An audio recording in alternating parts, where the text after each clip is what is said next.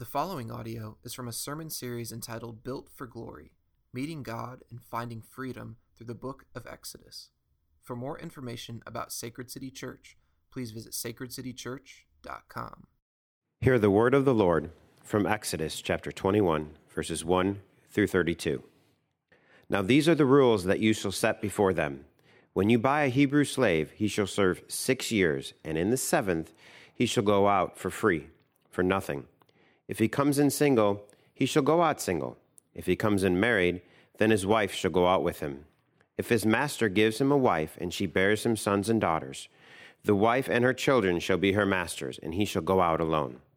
But if the slave plainly says, I love my master, my wife and my children, I will not go out free, then his master shall bring him to God, and he shall bring him to the door or the doorpost, and his master shall bore his ear through with an awl, and he shall be a slave forever.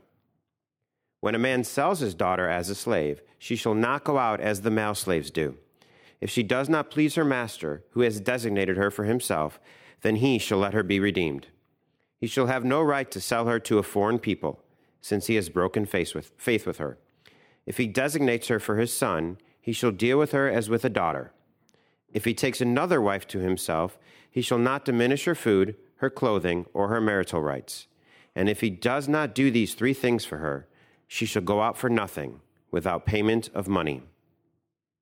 Whoever strikes a man so that he dies shall be put to death. But if he did not lie in wait for him, but God let him fall into his hand, then I will appoint for you a place to which he may flee. But if a man willfully attacks another to kill him by cunning, you shall take him from my altar, that he may die. Whoever strikes his father or his mother shall be put to death. Whoever steals a man and sells him, and anyone found in possession of him, shall be put to death. Whoever curses his father or his mother shall be put to death.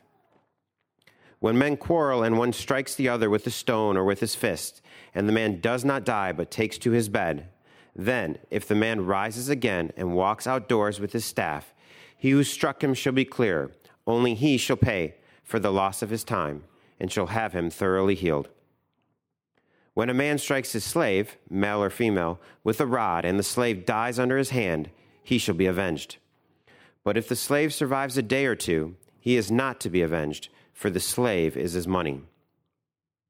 When men strive together and hit a pregnant woman, so that her children come out, but there is no harm, the one who hit her shall surely be fined, as the woman's husband shall oppose on him, and he shall pay as the judges determine. But if there is harm, then you shall pay life for life, eye for eye, tooth for tooth, hand for hand, foot for foot, burn for burn, wound for wound, stripe for stripe. When a man strikes the eye of his slave, male or female, and destroys it, he shall let the slave go because of his eye.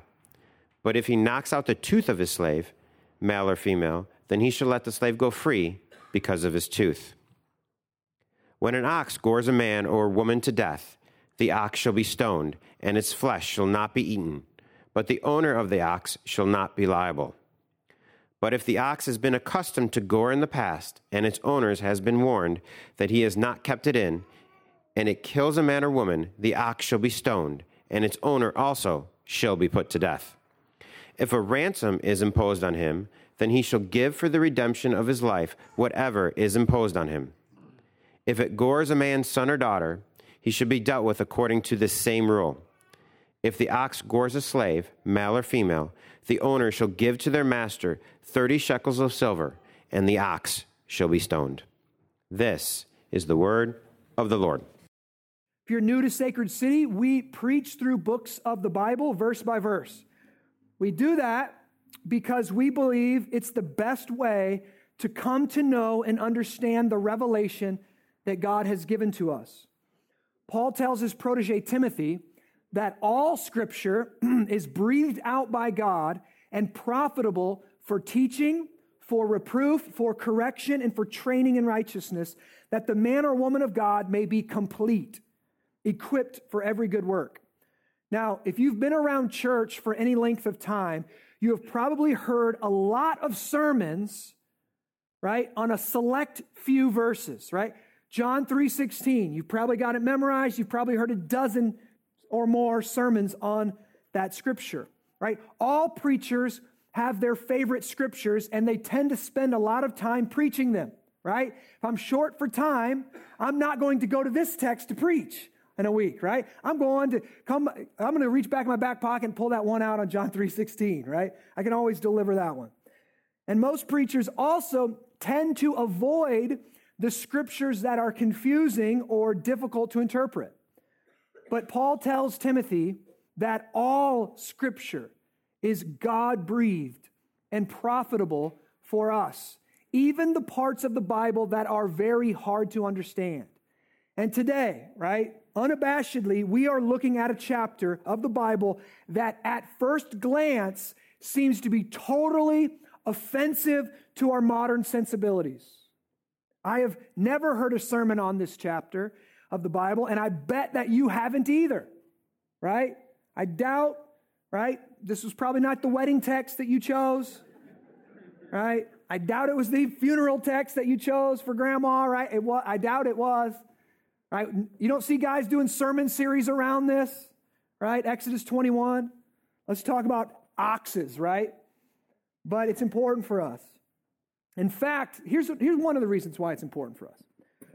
I have heard critics of Christianity appeal to this section of Scripture today and say that the Bible is immoral, it's outdated, because it clearly condones slavery.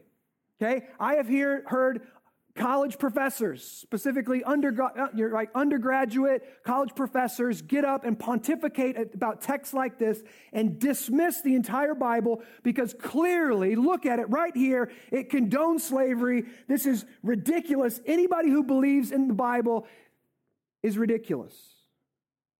I mean, it's pretty clear, right? Straightforward. Look at verse 1 right away. When you buy a Hebrew slave, there you go.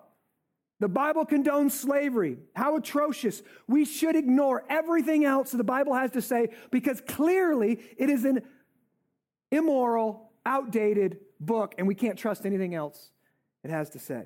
Now listen, I'm going to prove this to you, but to do that would be a grave mistake. First, it is to totally misinterpret the text in front of us, okay? And I'll show that to you. And second, it would be missing and just totally ignoring the world-shaping, counter-cultural, cutting-edge human rights movement that is actually being birthed right here in these next few chapters in the book of Exodus, really in the whole entirety of the book of Exodus.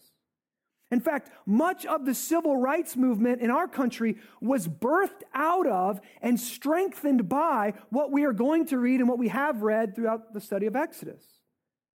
So we're labeling our study these next 3 weeks. We're doing it's kind of like the next 3 weeks over these next 3 chapters, protecting the powerless. Okay, that's what this text is about today, and that's what the next 3 weeks is going to be about, protecting the powerless. Now, to remind us, God has just rescued his people from generations of slavery in Egypt. He has set them free. He's given them the 10 commandments, the 10 pillars of a just society, the 10 ways to live a good human life. And now, over these next few chapters, he's extrapolating for us and for the Israelites the implications of the 10 commandments, okay? He's working out the implications of the 10 commandments to create a society that protects the powerless and does not exploit them. Now, I want us to understand how cutting edge this is that we're reading here, okay? Up until this point in human history, there was only one real political idea that ruled the world, and it can be boiled down to this: might makes right. Might makes right. Whoever had the power set the rules. Right? Whoever had the money or the power had the right to do whatever they wanted to do. And those without power or without resources were marginalized in society and were at the mercy of those with all the power, just like in Egypt. The Egyptians, because they were in power, they could do whatever they wanted. Right? They could exploit the Hebrew people. They built the entire Egyptian empire on the backs of the Hebrew people. Right? The Hebrew people were powerless. They were slaves. They could do nothing to stop the exploitation that was their lives. They were born into it. They lived their entire lives in it as slaves, and they would die as slaves if God didn't rescue them. But God changed all of that. When God rescued them, He literally changed their lives forever. He changed the destiny of their children and their grandchildren. But God knows, now here it is, that all too often, those who have been oppressed, when they get power, they become the oppressor. You see this in politics all the time, right? The minority, right? They can't really do anything. They're out of control. They're angry. They're bitter. And then when the minority becomes the majority, they exploit the other side, right? You see this all the time. You see this in war-torn countries, right? Still happening today. That one regime takes over a government and tries to kind of annihilate their enemies, many times, mass genocide of their enemies. And then 20 years later, 10 years later, that regime gets toppled by another military regime who does the same exact thing. And what do they believe? Might makes right. We're in control. We're in power. Everybody else needs to back up and be quiet. And really, their rights don't matter. So here we see right away, point number one, before we even get into our text, I know I got to do a lot of work here. Point number one is that God is telling the Hebrew people, you are not going to be like Egypt. Things are going to be different here. Might makes right worked in Egypt. That won't work as my people. That won't work as my nation. You will not be an oppressive society. In fact, this is the first time in history where the powerless will begin to have a voice. There will be laws in a society that protect the weak, that protect those without power. Those on the margin, the vulnerable, will be protected by the laws of the land, that God is saying, my people will be different. God's people, God's society will be one where those in power will use their position and their capital to protect the powerless and not exploit them. But don't take my word for it. I'm going to prove it to you from the text this morning. Open up your Bibles, chapter 21, verse 1. Here we go. Now these are the rules that you shall set before them. So before the 10 commandments, that was the 10 words. And now specifically, he's talking about rules, okay? Again, he's going to extrapolate some implications from the 10 commandments. When you buy a Hebrew slave, he shall serve 6 years, and in the 7th he shall go out free for nothing. Okay, right, we already have some trouble, don't we? There it is, right there. Now listen, let me tell you this. This sermon is going to be a little bit different this morning. I'm going to go verse by verse. I'm going to have to explain a lot. I'm going to have to teach a lot because there's a lot that needs explaining, okay? So just bear with me. Okay, there it is right there, right? When you buy a Hebrew slave, there it is, right? Open and shut case, slavery is approved. Well, actually, not the slavery that you are thinking of. Look right there in the verse. First it says, when you buy a Hebrew slave. What does that mean? That's someone of their own race, right? So already, the slavery we think of is race-based slavery, right?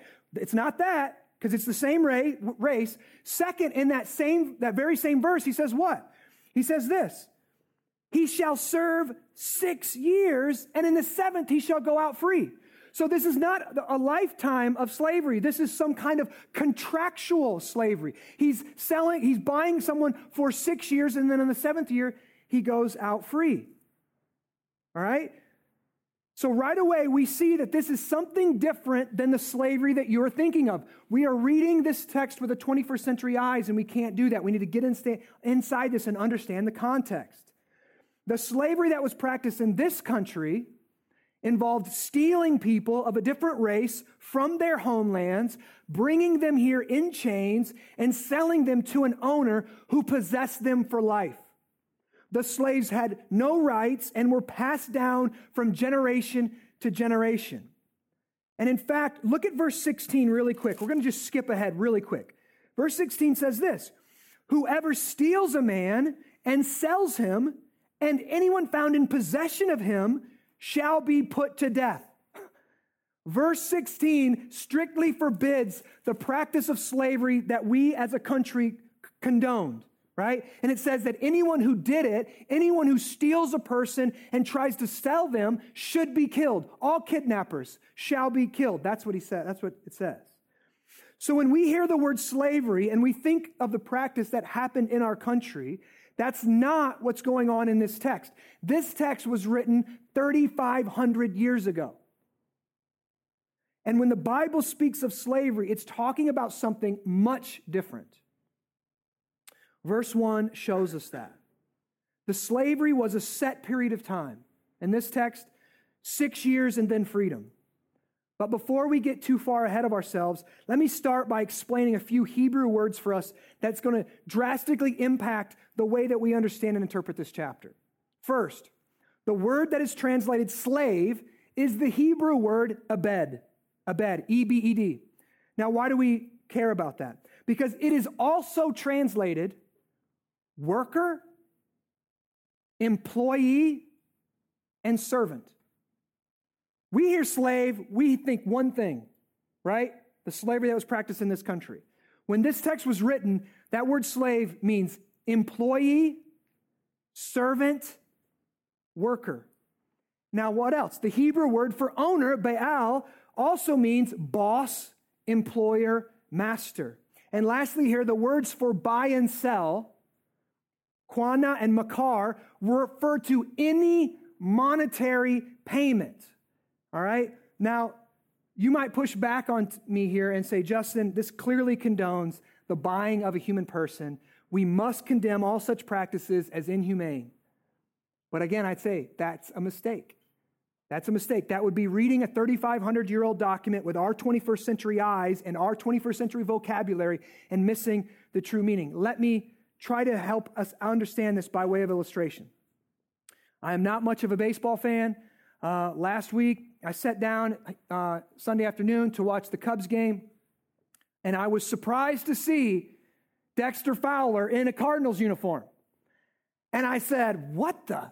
And I texted my buddy Craig, and I said, Craigie, no, I didn't say that. Craig, I said, why? What is the reason Dexter Fowler is in a Cardinals uniform? And he texted me back a quick reply that said, I can give you 82 million reasons. Dexter Fowler was bought by the Cardinals for $82 million under a 5-year contract. And we all go, but I doubt any of us went, that's slavery. No, that's a contract. It's contractual language. But we use the language, do we not? Oh, he was bought. Oh, he was sold. Oh, he's a free agent now, right? This is the same thing we're talking about here, but we have to get inside this text and really understand it. So when somebody's arguing, saying the Bible condones slavery, no, not what you think of slavery. This is contractual labor agreements. That's what's going on right in here. What we're talking about in this text today is contract work, okay? We're talking about signing bonuses. We're talking about compensation plans. We're talking about workman's comp. We're talking about severance packages. And this is also similar to when a person signs up for the military, right? You sign up for the military, many times you get a signing bonus of some kind. You get a set salary over the 4 years. You're going to get paid this amount. And guess what? When you're in the military, guess what they tell you? We own you. That's what they tell you. The United States government has bought your behind for the next 4 years. So you do what we say. Now, right? Now, are they slaves of the U.S. government? They might feel like it sometimes, but no, they're not. It's a contract that they willingly signed up for a set amount of time, for benefits to themselves. It's the same thing we're talking about this morning. So this is not, and we're going to have to do this. Listen, every time you read the word slavery in the Bible, you're going to have to do this in your head because we automatically think of what happened in our country. So I want us to see here that this is genuinely cutting-edge stuff in the history of the world, 3,500 years ago. And God, right here, listen, this is not some weird product of evolution, right? All of a sudden we popped out and all of a sudden we have ethics before we didn't have them. We didn't have morals. You could survival of the fittest was fine. You're weak, we kill you, and we eat your dinner, right? That's fine. All of a sudden one day I evolved and said, I probably shouldn't kill the weak. Right? It's not what happens. God steps into human history and says human beings have rights, no matter the age, no matter the race, no matter the class, no matter how much money they have, human beings have rights. Not just the boss, not just rich people, poor people have rights too. The marginalized, the powerless have rights too. Now listen,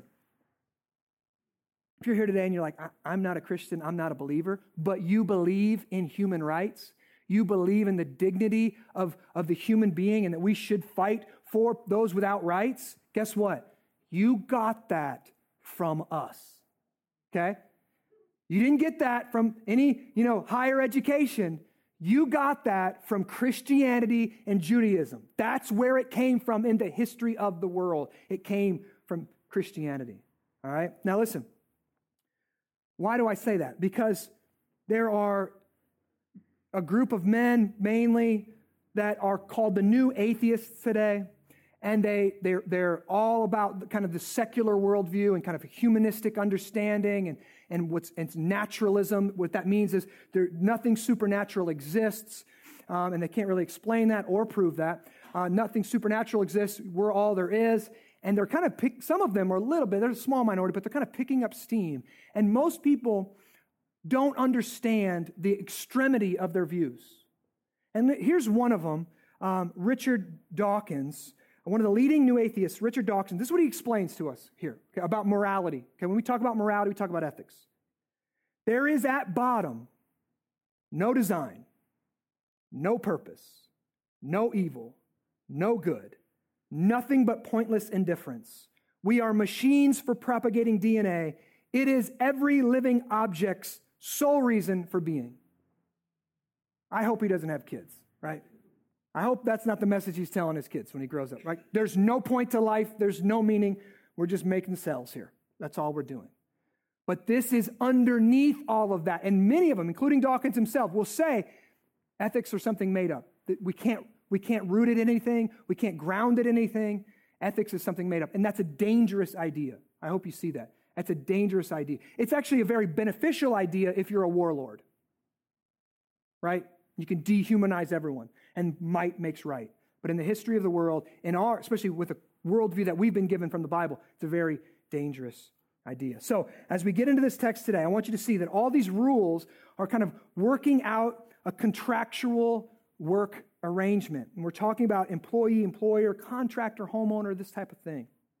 Okay? Now listen, as I jump in, one commentator said on these verses that the only people who enjoy this text are lawyers. Okay? And I would say, I don't know, I think if you're a tax accountant, you might like it too. Okay? Because this is kind of like that, right? This is what's going on. See, God's kind of working out these implications of the Ten Commandments, but if you know human beings at all, if you've ever had a kid, right? And you say this, you give one commandment, hey, don't jump on the couch. Boom, boom, boom, whoo, boom, boom. I'm on the chair, Dad. I'm on the chair. Right? It's like, okay, so don't jump on the chair as well. I need to say that, right? How do I, right? And this is kind of what's happening. This is why our tax, our IRS code is very thick document, right? Because, I can't write off that, but can I write off that? Well, you can't write off that either, right? And so every year we're inventing new ways to cheat the system, and the IRS has to keep up, and the thing gets bigger and bigger and bigger and bigger, okay? In a sense, that's what's going on this morning. What's happening is God is trying to set precedent, okay? He's trying to teach the judges of Israel how to judge cases that come before him. And so he's setting some legal precedent to help them judge difficult cases in the future. Okay, so this is going to get a little bit technical, but I will trudge on. Let's keep going here. Verse 3. If this contract worker comes in single, he shall go out single. What does that mean? I'm a single man. I say, yes, I will sign up for this 6-year contract. You pay me what you owe me. Maybe I get a signing bonus and then I work it off. Or maybe the payment's on the back end and you pay room and board. But if I come in single, when I leave, I go out single the way I came. But here's the deal. if I come in and maybe 3 years into my contract, a female worker comes in and my boss is paying her, and hey, right, this looks good. I like this woman. Can we get married? We get married. She still has when I come to the end of my contract, she still has 3 years left under contract. So just because I'm free, I don't get to take her and our babies out. That would hurt my employer, right? That'd be basically stealing from my employer, breaking contract for my employer. So what God says is, if you get married while under contract, you have a couple options. You can either leave and go find a new job, and your family can still stay there and work until you can buy them out, or you can come back in and say, you know what, I really like this job. Let's just do a lifetime contract here. We'll just stay under your roof. We'll stay on your property, and we'll work for you for the rest of our life, right? This is like getting tenure, right? This is like some of you, it doesn't happen as much anymore, but you're at a lifetime position. You love working for John Deere. You plan to work there all your life, right? It doesn't happen as much anymore, but it still does. Okay, let's keep reading. 4, if a master gives him a wife and she bears him sons and daughters, the wife and her children shall be her masters, and he shall go out alone. There it is. But if the slave plainly says, I love my master, my wife, and my children, I like this gig, this is a good job, I will not go out free. Then his master, now this part has changed a little bit. Then his master shall bring him to God, and he shall bring him to the door of the doorpost, and his master shall bore his ear through with an awl, and he'll be a slave forever. Okay, right? Not only did we not have paper back then to sign contracts, right? We didn't have any place to legally file said document, right? We're working out in the fields. So what did they do to sign the contract? They pierced their ear, okay? Now, I don't know what's weirder, the fact that we still do this, right? Why do we do it now? I don't really know. When I was like 20 years old, I think this actually happened to me. I got my ears pierced with an awl at a tattoo studio.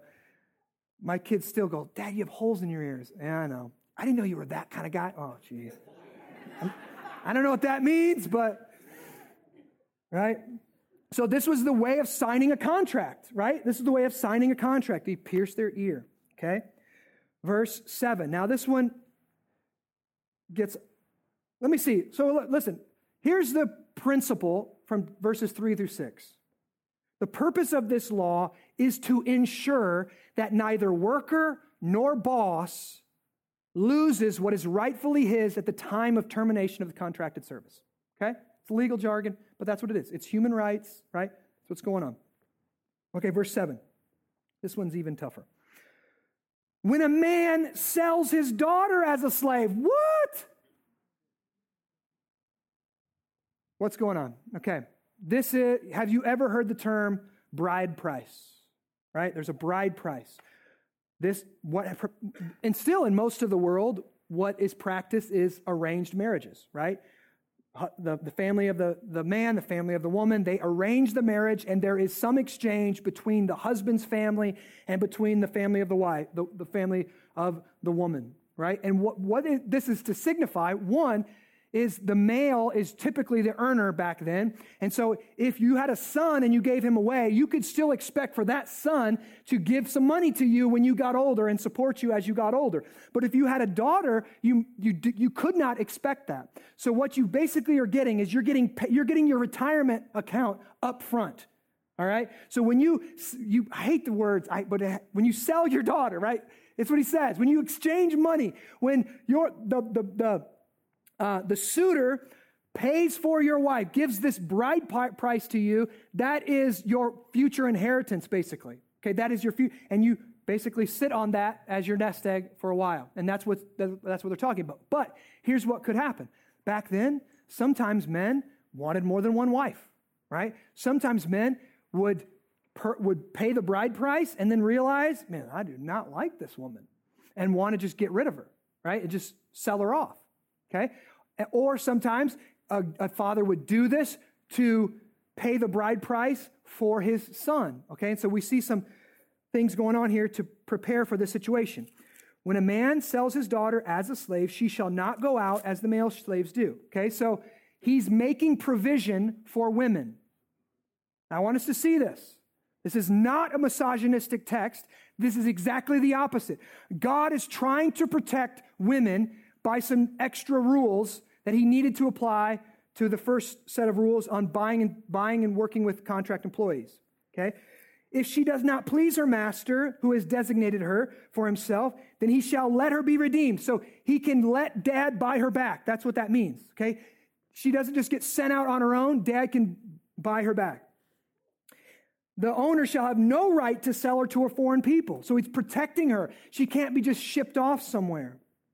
Since he has broken faith with her, we see that this is a negative thing, that the man who did this has done something ugly and done something shameful. He's broken faith with her. So God is not condoning the behavior of man. He's just working out rules because he knows that we're sinners and he knows this is going to happen. If he designates her for his son, okay, so there's the next option. He shall deal with her as a daughter. So he's saying if you're buying this young woman, treat her, and it's not for you, it's for your son. Don't treat her like a slave. She's not a slave. Treat her like a daughter. Okay? Again, we're seeing kindness. We're seeing the introduction of new human rights and new values. If he takes another wife to himself, look, he shall not diminish her food. He shall not diminish her clothing or her marital rights. He's saying if these people have more than one wife, you can't cheat her out of her rights. You have to continue to provide for her, continue to make ways for her, okay? And if he does not do these three things first, she shall go out for nothing without payment or without money, okay? So what's the paradigm here? What's the paradigm? Any situation where a woman's rights might be endangered because she was a contract worker for a boss and no longer under her family's direct protection. That's what's going on here. He's saying when a father gives his daughter to be married, right, he can no longer control things. He can no longer protect things. So God is issuing rights for her. Like she has rights under the law to be protected. Now it sounds weird to our modern sensibilities, right? It sounds weird to us. But in the day and age, I'm telling you, it was cutting edge stuff. All right, 12 through 14. Again, we're teaching. Whoever strikes a man so that he dies shall be put to death. Okay, he's talking about fights. Men who get in fights and kill someone shall be put to death. No murder. But we've already got that in the Ten Commandments, but look at the addition. But if he did not lie in wait for him, but God let him fall into his hand, then I will appoint for you a place which we may flee. What's he saying here? Now, this is interesting.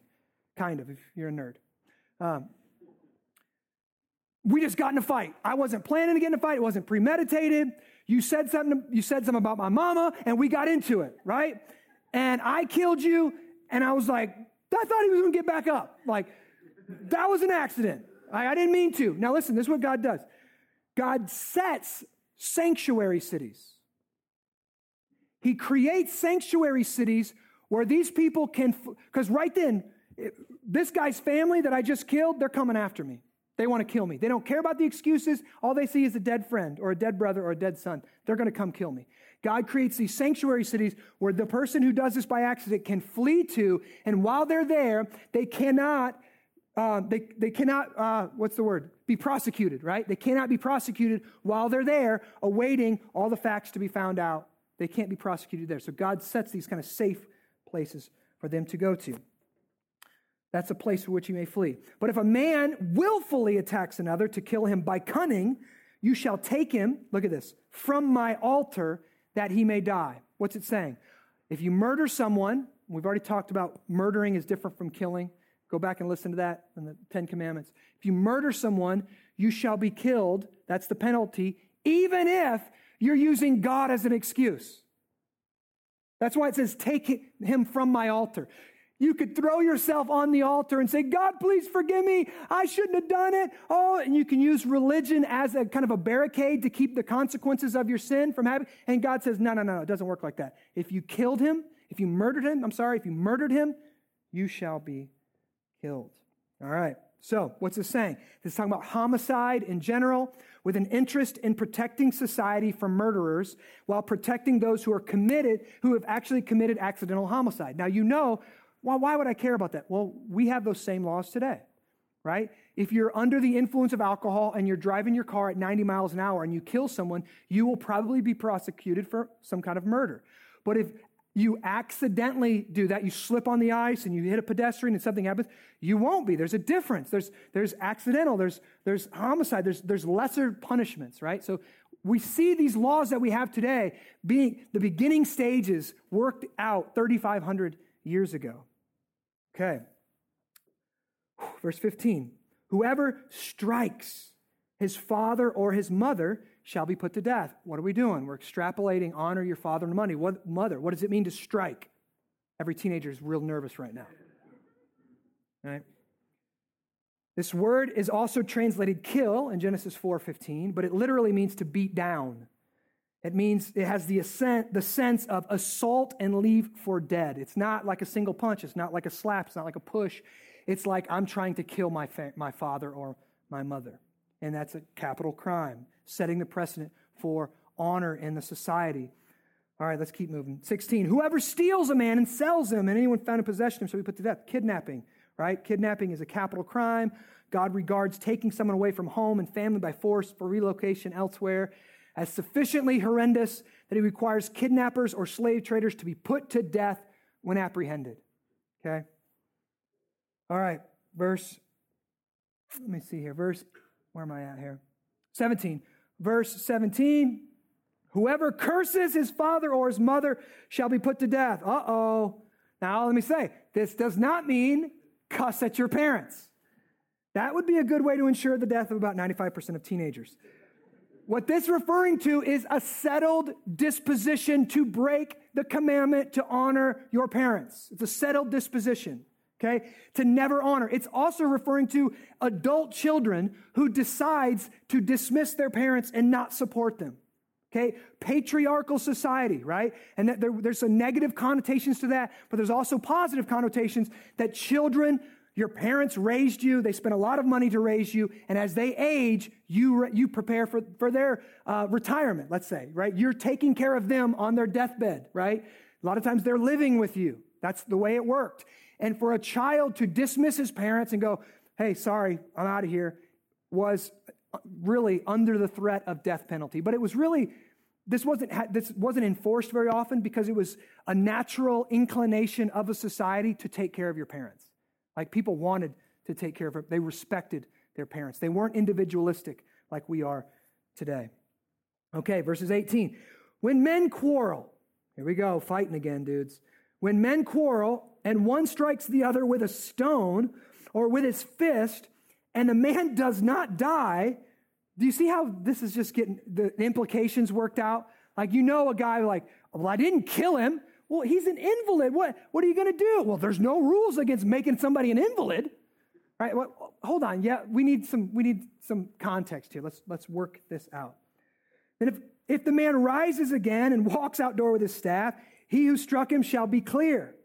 Only he shall pay for the loss, look at this, pay for the loss of his time and shall have him thoroughly healed. So what happens? You get in a fight and you hurt someone so they miss work, okay? So they can't take care of their family and they have to pay medical bills. Guess what? You're on the hook for that.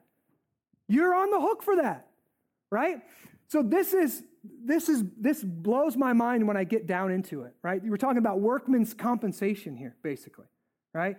Paying for their medical bills, paying for their lost time.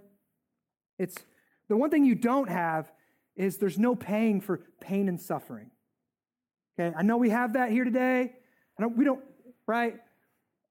Our litigious system is a little crazy. You slip on the ice, daddy just made $1 million, right?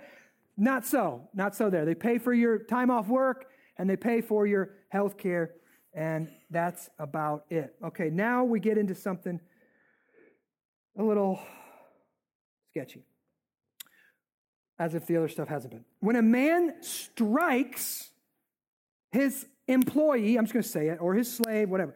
When a man strikes his employee, male or female, with a rod, and the slave dies under his hand, he shall be avenged. Okay, what does that mean? That means, like, literally, if you kill your worker, you're going to die for it. That's murder. You're going to be tried and you're going to be convicted, and that guy will be avenged and you'll be killed.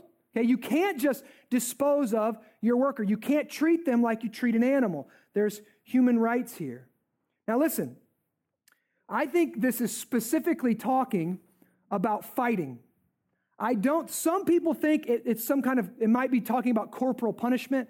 Like, if you got a bad worker, you can actually kind of whoop him, right? I don't think that's what it's talking about. We've been talking about fighting already. I think it's going right back into it. I think he's still talking about fighting. I know we have several people in here this morning who work in the construction industry. And when I was in my 20s, I owned a construction company for about 7 years or so. And here's one thing that you come to realize pretty quickly. When you're working outside in pretty much awful circumstances, some days it's like today, like there's like 5 of those in the Quad Cities, right? But then it's 100 degrees and it's humid, or it's -10 and you're freezing your fingers off, right?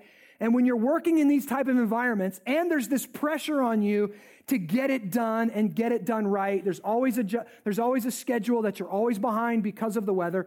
There's this pressure. Your boss is putting pressure on you. The foreman's putting pressure on you. People make mistakes what naturally happens is people get in fights. I don't think I've ever been on a job site where I didn't see some subcontractor get in a fight. Right now, I don't think my employees might have got in a fight a couple times. I can't remember, but it was mostly the other guys. We're like looking over, like, whoa, it's kind of like a break. Let's watch this few wins, right? And this right here is kind of what's going on, right? Like the Hebrew people were completely agrarian. They didn't have cubicles. They went and sat down and did work, right? They're working outside in the hot sun, no matter what their trade is, and it's difficult, right? And bosses. And they came out of this, think about this. They're coming out of this Egyptian mindset, right? In Egypt, if you wanted more bricks, what did you do? You beat the Hebrew people, right? You put impossible burdens on them. You restricted them and forced them to do it. That's their mentality. That's what they've been taught. And so there's this natural mentality of you want something done, be a jerk about it, be mean about it, break out the whip or the rod if you have to, and strike the back of this person and get him to go. Or just get in fisticuffs over it, right? And so I think that's what's going on here. Now, if you lived in that society, imagine being a worker. You just got beat up by your boss, right? What do? I'll tell you what you do. You get up in the morning and you go back to work because that's the only thing you can do. You're under contract with them. It's not like there's Walmart down the street that you can go and apply for. Right? There's limited jobs. So there was no HR department for these people to go and complain to until now. Until now. If you work in human resources, this is the genesis of your trade, okay? This is the genesis of your industry right here in the book of Exodus, okay? And so let's read what's going on here. Verse 20.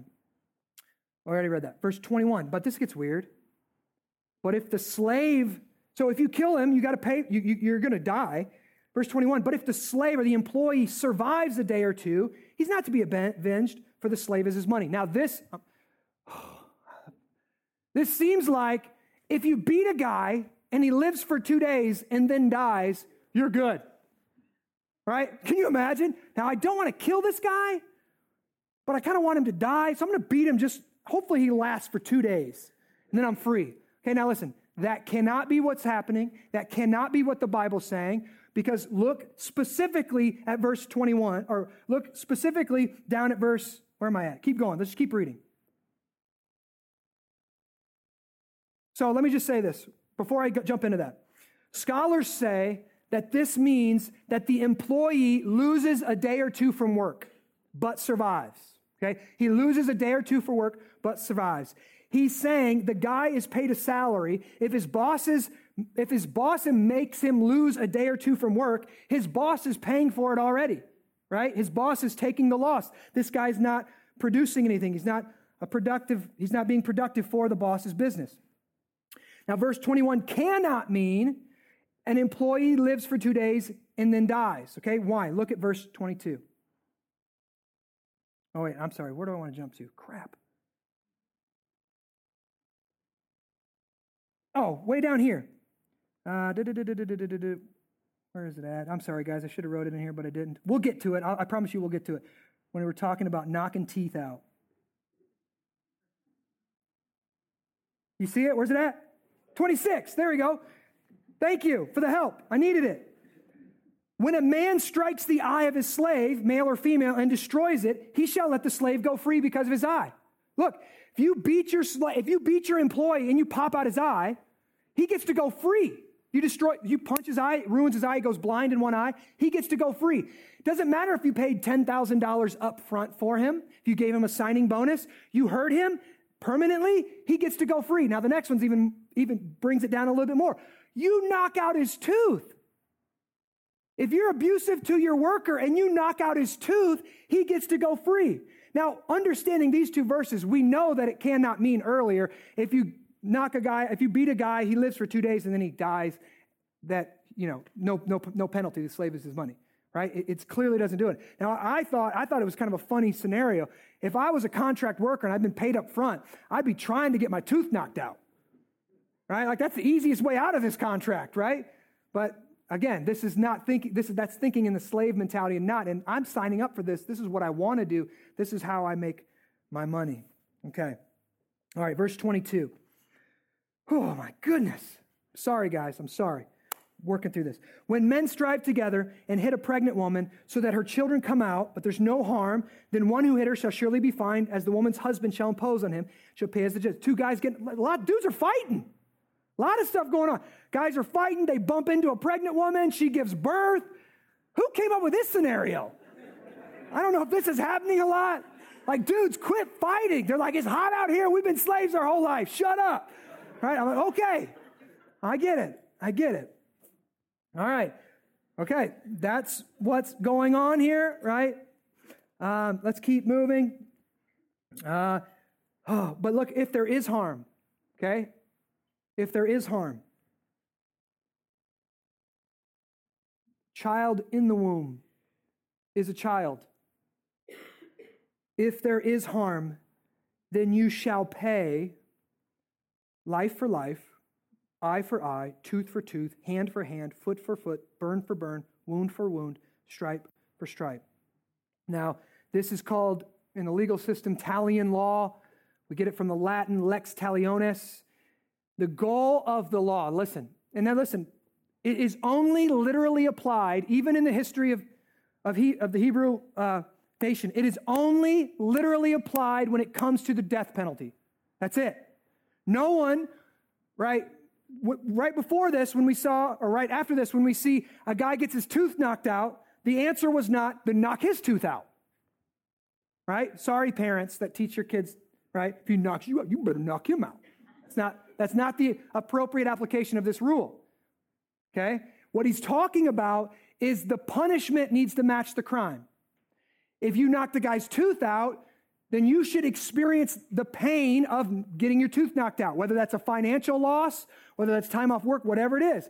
Now, if you kill someone, then that is, because there's only one way to experience that type of pain, that type of loss, and that's the loss of your life, okay? So expressions like eye for an eye were understood idiomatically to mean a penalty that hurts the person who ruined someone else's eye as much as he would be hurt if his own eye were actually ruined. We see this in the next verses.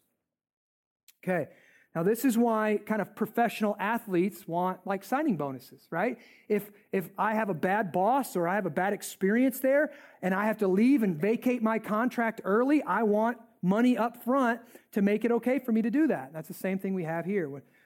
When a guy gets his tooth knocked out or eye knocked out, he's compensated as he leaves, all right? Last, but not least, verse 28. Let's talk animals. When an ox gores a man or a woman to death, the ox shall be stoned. Now, you're like, why do I care about this? Well, if you have a pit bull, you should care about it, okay? Secondly, if you have a pool, you should care about it. Third, if you probably drive a car, if you have a trampoline, you should care about it, okay? What's going on? Things that I'm not in control of causing the harm of other people. What am I liable for, right? This is why I think you have to put fences around pools. So a kid can't just see a pool and jump in and drown, right? You can be liable for that. So this is what's really going on here. He's talking about, I'm not going to get into all the details of this one. I think everybody's like, thank God, right? If your ox kills someone and he's been a psycho ox his whole life, Like, you're responsible for the psycho ox. Like, you should have known better, right? And it's funny, you have to kill him, it says, but you can't eat him. Like, I think that's kind of a double penalty, right? No steaks on the grill that night, right? And there's just all kind of things. If a man opens a pit and a man digs something and somebody's animal falls in it, that guy who dug the pit and didn't put a fence around it, he's liable for it. Again, this is why we have OSHA.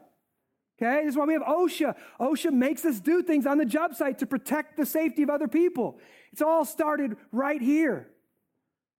Oh, man. So, let me just say, we are not, if you didn't know this, we are not the nation of Israel. Okay?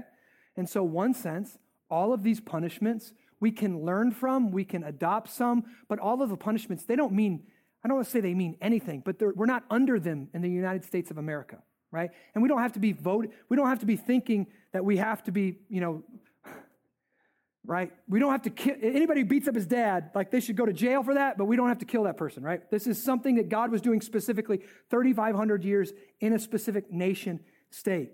But there are principles, and I know it took me a long time to get here, and I'm going to be closing here. There are principles here that we need to learn from and we need to adopt, okay? Namely, that God's people are set out and they're commanded to protect the powerless. We are to operate our businesses in a way that doesn't just ensure our success and benefit us and our family, but in a way that causes those under our leadership to flourish as well. Cause our city, our workers and our the people that shop with us, the people that use us, cause them to benefit as well. Our customers, that's the word I was looking for. Jeez, that means we don't just pay employees the lowest possible wage they can live on. It also means that we have a responsibility to be working to make the Quad Cities a more just and equitable place to live, a more just and equitable place to work, place to raise kids. It's not right that the poorest in our city get the worst education. That's not okay. That's not right.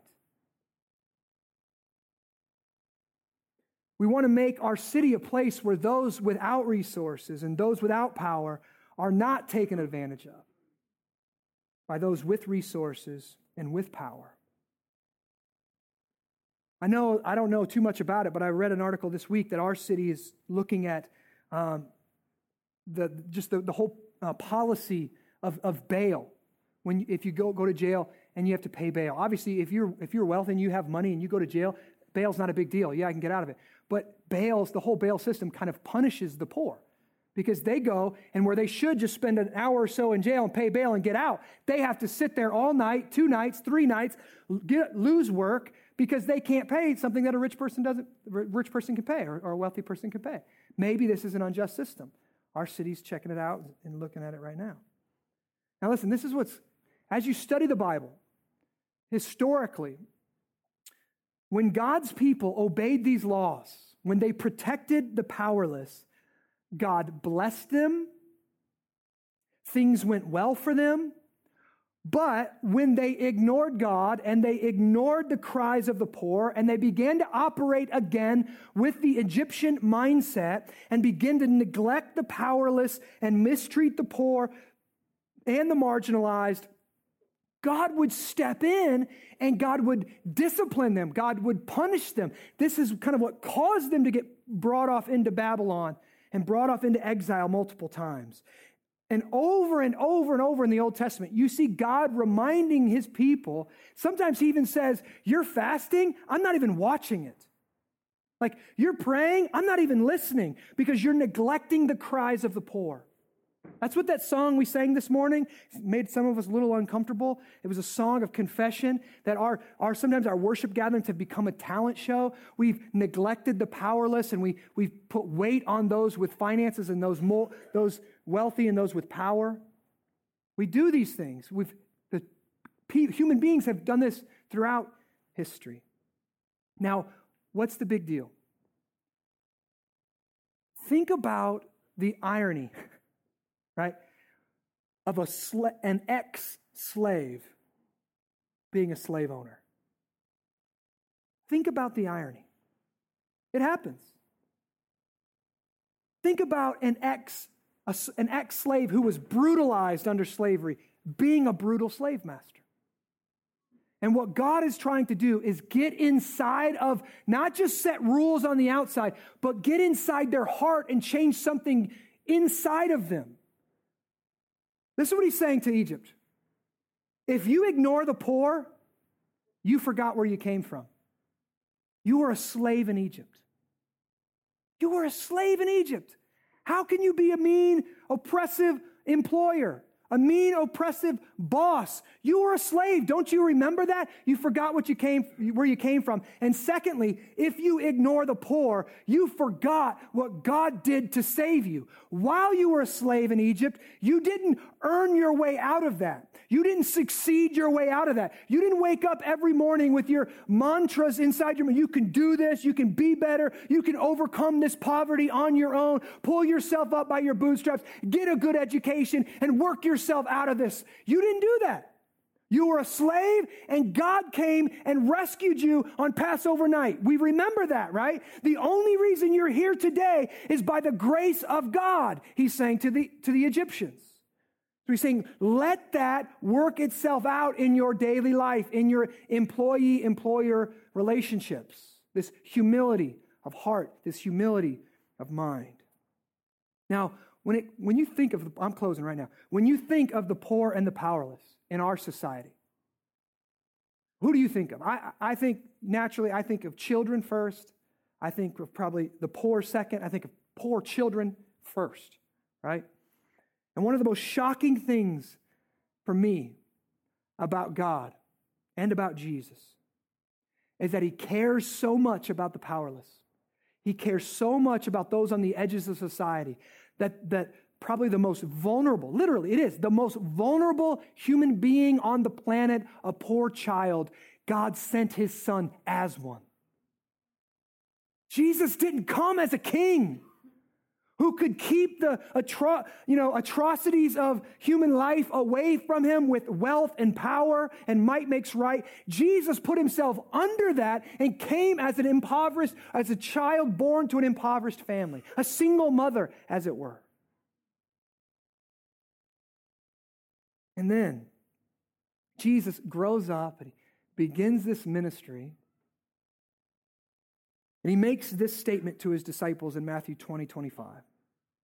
He says, Jesus called his disciples to him and he said, you know that the rulers of the Gentiles, I'm just going to say it like this, you know the world and its power structures, this is how they work. The Gentiles lord it over them. What does that mean? Might makes right. Those in power, I'm the boss, listen to me. They rule from the top down, a top-down structure. And their great ones exercise authority over them. This is what he says. It shall not be so among you. The kingdom of God, the way of God's kingdom that's meant to come into this world, the way we're meant to operate is not a top-down structure. It's not like the way of the world, the Egyptian mindset where might makes right. Listen, but whoever would be great among you must be your servant. And whoever would be first among you must be your slave. Even as Jesus came not to be served, but to serve, and to give his life as a ransom for many. See, Jesus flipped might makes right. Jesus says, you want to know who the greatest among you is? He said it too.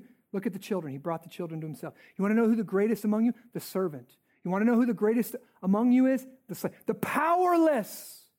This is how you're to rule yourself. This is how to live on equal footing. All humans have equal dignity, value, and worth. Jesus is extrapolating the Ten Commandments. Jesus is extrapolating. He's called the Word that becomes flesh. He's the Ten Commandments. He's the law. He's protecting the powerless, made into a human being, showing us what it looks like. A bruised reed he never breaks, it says. He's kind, he's gentle, he's lowly. He hangs out with those who are lower class.